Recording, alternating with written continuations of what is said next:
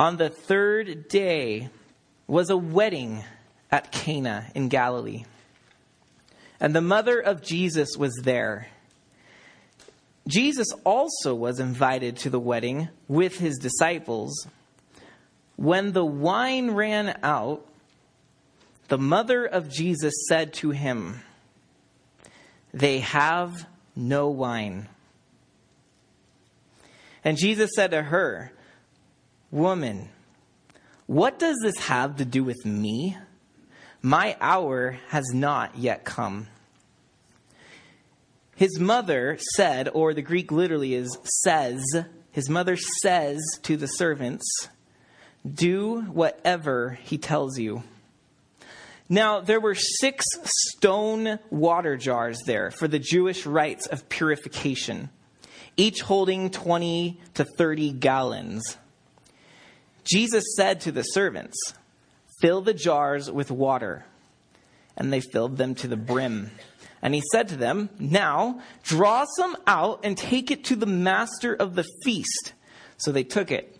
And when the master of the feast tasted the water now become wine, and did not know where it came from, though the servants who had drawn the water knew, the master of the feast called the bridegroom and said to him, "Everyone serves the good wine first, and when the people have drunk freely, then the poor wine. But you," I can imagine the pat on the back, "you, my lad, you have kept the good wine until now." The bridegroom's like, "I did? I did, yes." "All right, see that, honey? You got the right guy." This, the first of his signs, Jesus did at Cana in Galilee and manifested his glory, and his disciples believed in him. We are told that this is a sign. John specifically recording 7 signs to point to the fact that Jesus is the Son of God, and that by believing in his name, you'll have eternal life. We saw that it begins with, "In the beginning, God created." That's Genesis. John begins with, "In the beginning was the Word." And John begins his gospel as if to say, this is the genesis of the New Testament. There's an old creation that's rotting and going awry.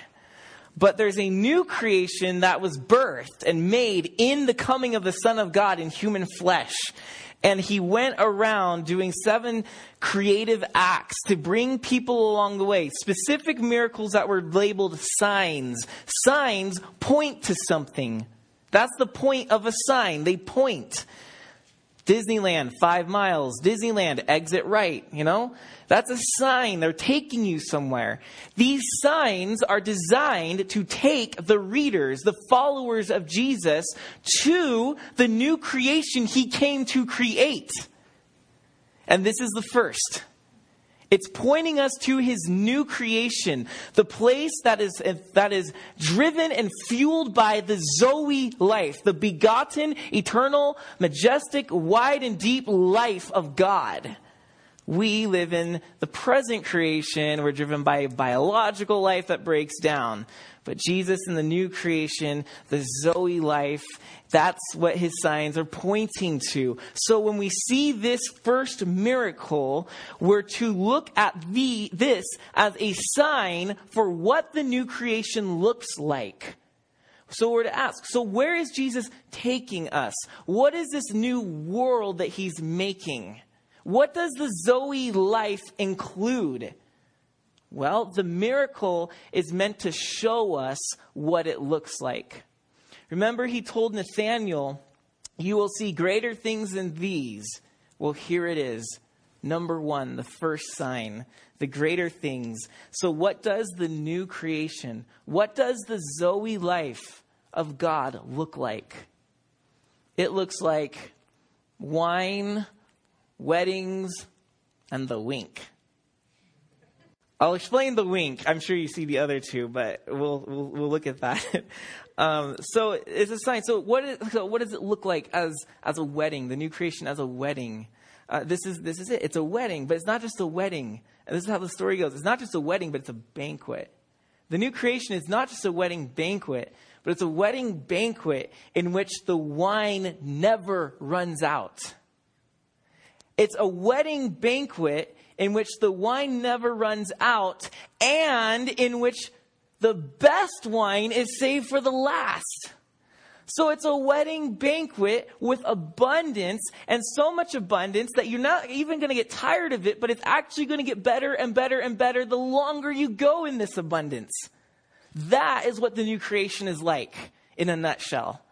That's what this miracle shows us. That is where we're going.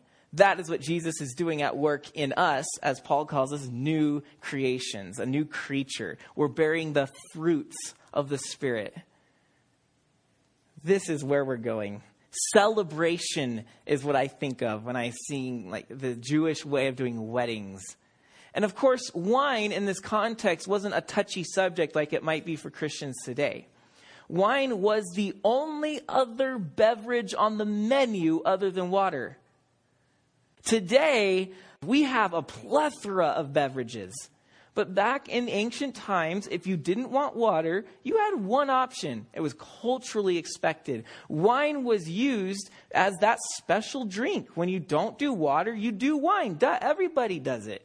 So at the wedding, wine was very, very, very, very important because it spoke of, this is a special occasion. This isn't ordinary water time. This is wine time. This is celebrate time. And of course, the Jews looked down upon drunkenness. So don't think this was like people swinging off the chandeliers and stuff. And by the way, weddings were 7 days about. So they're going on for days. The wedding master is supposed to be in charge of making sure that the wine kept flowing. He had to pace it. They would often dilute it with water, and he would pace that and do the right dilution so that it would last for the whole week so that the party didn't end with water. You don't end on a bad note.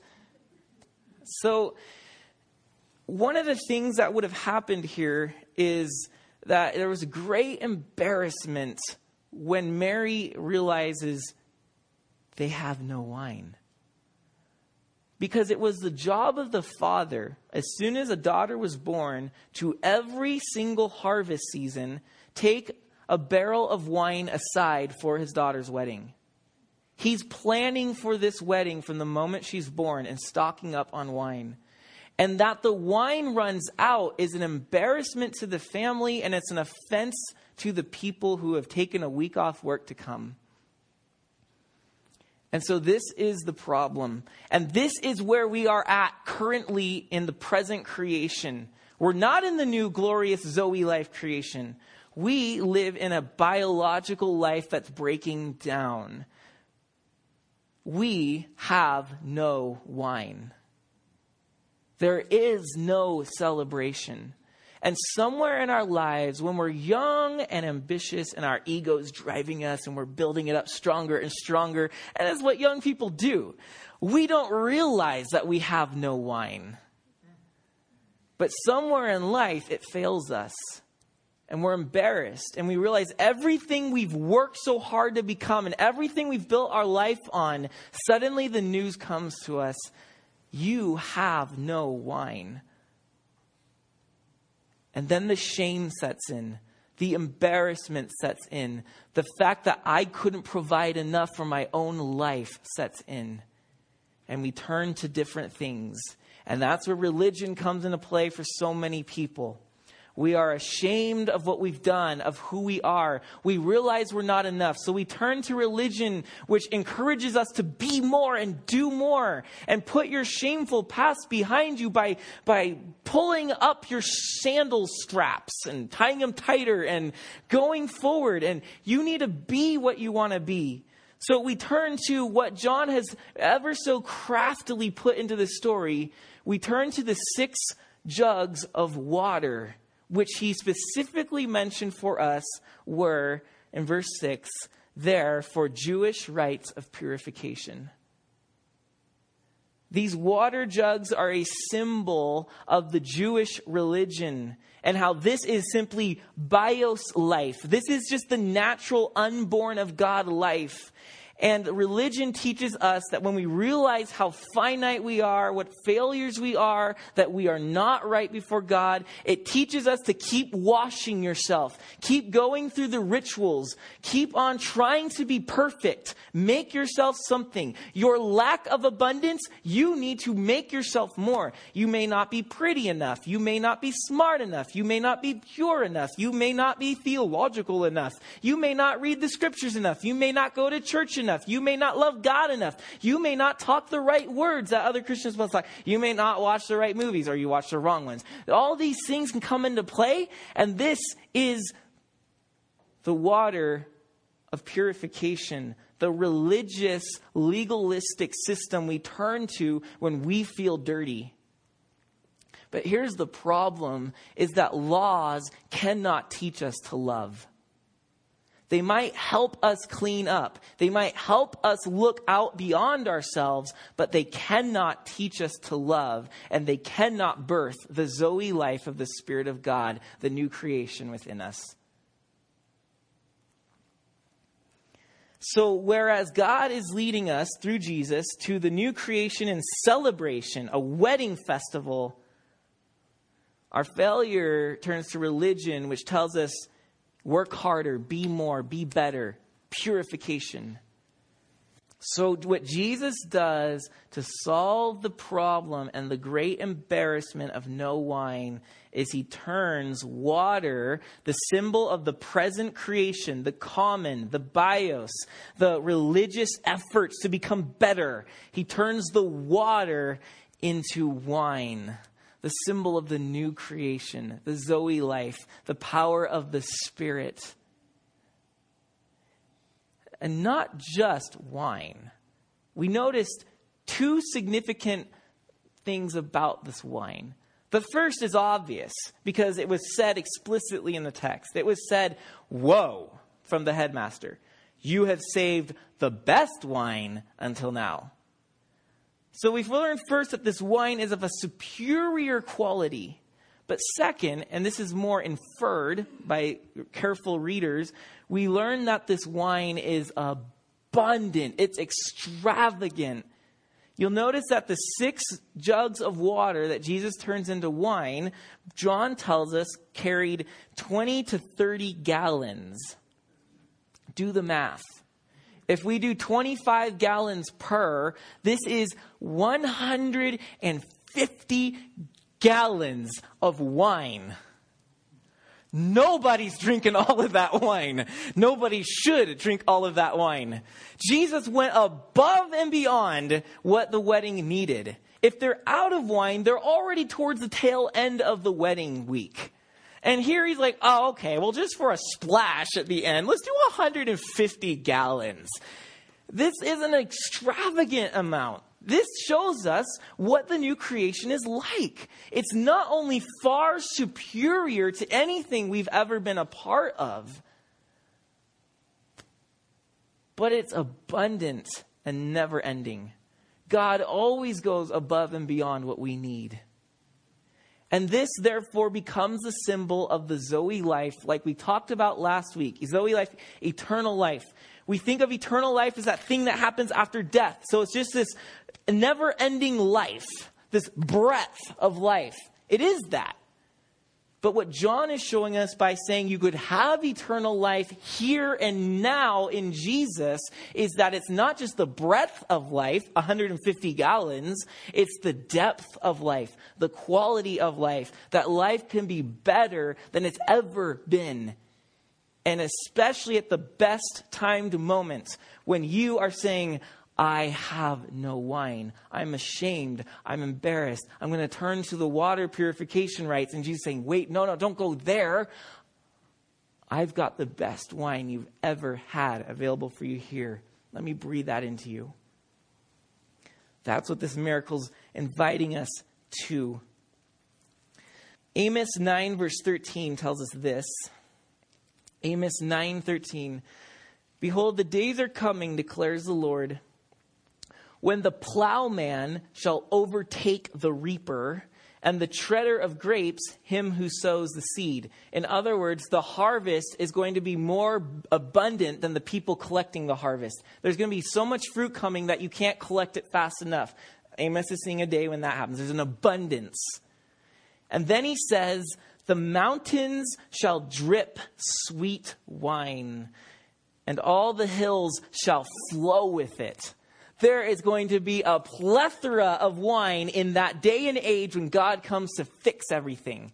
What's Jesus saying? Here's an abundance of wine. And then Isaiah 25, verse 6, similarly. On this mountain, the Lord of hosts will make for all peoples a feast of rich food, a feast of well-aged wine. Of rich food full of marrow, of aged wine, well refined. So this future huge banquet, and here's Jesus at a wedding banquet, and he makes the wine flow abundantly to say, look, the things the prophets were saying, I am doing, I am providing. We have the opportunity to move from common bios life to the Zoe eternal life of God, to live eternally, to go from water to wine. But we struggle because we feel like we have to do it. We're still stuck on pouring the water over ourselves and making ourselves feel better. There's a lack. I'm not enough. I got to become more. And Jesus is saying the whole time, wait, I'm abundance. I can make abundance. Just come to me. I can make you more than enough. There's this really interesting terse conversation, and by terse I mean short and almost rude, between the mother of Jesus and Jesus. I read too much on these few verses, this terse little conversation, and here's my summary of my findings. Everybody's guessing. So if you will, I'm going to guess too. Who says mine's any worse? So here we have this moment where Mary comes. And by the way, first, hold on. Notice that Mary's never named. It's the mother of Jesus. Never does it say Mary. So right there, something's different about the way John's telling the story. But also, so this mother of Jesus comes to Jesus and says they have no wine. So the problem of the story is introduced. Jesus said to her, woman. Now, the Greek, they all agree, all the writers say that there's no English word that equivalates to the Greek. What this is it's a term that distances you from a person, but doesn't quite dismiss them in the way that it sounds rude to us. Like, you know, if Mary McGovern came up to me and talked to me, I said, woman, go do this. Like, you would all be really shocked, and Mike would slap me or punch me. I just got this crazy idea of what would happen after all that. But I'm not gonna elaborate. So that's how. But so the idea you need to understand is it's not rude. It is actually a polite term, but it's not necessarily endearing either. So there's this like tension between closeness and distance that Jesus is putting between him and his mother. And so she says they're running out of wine. Like, she has this heart. Like, I don't want them to be embarrassed. We got to have wine for these people. Jesus, do something. And then Jesus kind of acts all flippant about it. Like, well, that's their fault. That's what he says. He says, "What, woman, what does this have to do with me? This isn't my problem. So why do you come to me with their problem? I'm not the one that overused the wine or didn't stock enough or invited too many people. Either one. It's not my fault." But then his mother, after this conversation, just goes to the servant and says, do whatever he tells you. Jesus never said he's doing anything. Quite the contrary. He distances himself from her and says, this isn't my problem, so go deal with it. Okay, go do whatever Jesus says. Like, this doesn't make sense. And hence, this is where the wink comes in. I can see in this conversation, remember, my guess is as good as anybody else's after what I read. This is where the wink comes in. So they're having this conversation. There are people around. I want you to notice that nowhere in the story does Jesus take credit for this miracle. Nowhere is he acknowledged publicly of what he did. In fact, the headmaster comes to the bridegroom and praises the bridegroom for the wine. It says specifically only the servants knew what had happened. So this is a top secret miracle that Jesus performs. So Mary comes to him and has like this whole idea, like he's going to do this amazing miracle. Everyone's going to know who my son is. And so she comes to Jesus. They have no wine. And Jesus does this thing. And imagine the party going on, right? And the guests around. He does this thing where, woman, that does not concern me. Wink. You know what I mean? Like there's a drug, drugs aren't good to talk about in church, but imagine a drug deal and they're sliding the money over, right? And there's witnesses around that maybe aren't watching, but you're like, you don't want anyone to know what's happened. And like, you don't have any money. And then you look back over, the other guy looks over and says, what money? As he pockets it, right? Like that's the idea. Like there's something secretive happening. There's a secret exchange. And Jesus is saying, this doesn't concern me, wink, wink, watch what I'm about to do. So that nobody around says, oh, Jesus did the miracle. Look what Jesus did. This is all going to be on the sly. Now, the reason I see this as unique and intriguing and important is because we often realize we don't have wine. And we feel like what Jesus would say to us is, well, is that my problem? Did I sin? Did I have some lack in my life? And we come to God expecting that attitude. But in actuality, that's what we are playing in our heart when the whole time Jesus is just winking at us saying, hey, you have no wine. Wink, wink. That's the point. I'm about to put my new creation into you. So just come to me. And we need to realize that he's not going to be arms crossed with us. He's going to be winking at us and saying, great, got you where I want you. Now come to the wedding where my wine is abundant and better than anything you've ever had. So this is where we struggle. And I'm going to ask us to do this. Just fall in love with Jesus. And I emphasize fall because we often think we have to climb in love with Jesus. We have to work our way into his love. We have to be something special or do something significant to. No, that's not what he's asking us to do here. The wink is that we just need to let Jesus be Jesus. Let him throw the wedding feast. And we come, and like weddings are meant to do, this is a part of the sub-message here too, is that Jesus came to have relationship, to have love with us, not to have some religious, like, oh, you got to clean up your act and do this and that. Jesus came for relationship. The wedding feast was the perfect place to do his first sign, because this is where we're headed. We end, Revelation shows us, with a great big wedding. So let us fall in love with Jesus tonight. We fear him, I think, because of our lack of wine. We're embarrassed, but we don't need to. As we read at the beginning of our service, 1 John 4:18 and 19, there is no fear in love, but perfect love casts out fear.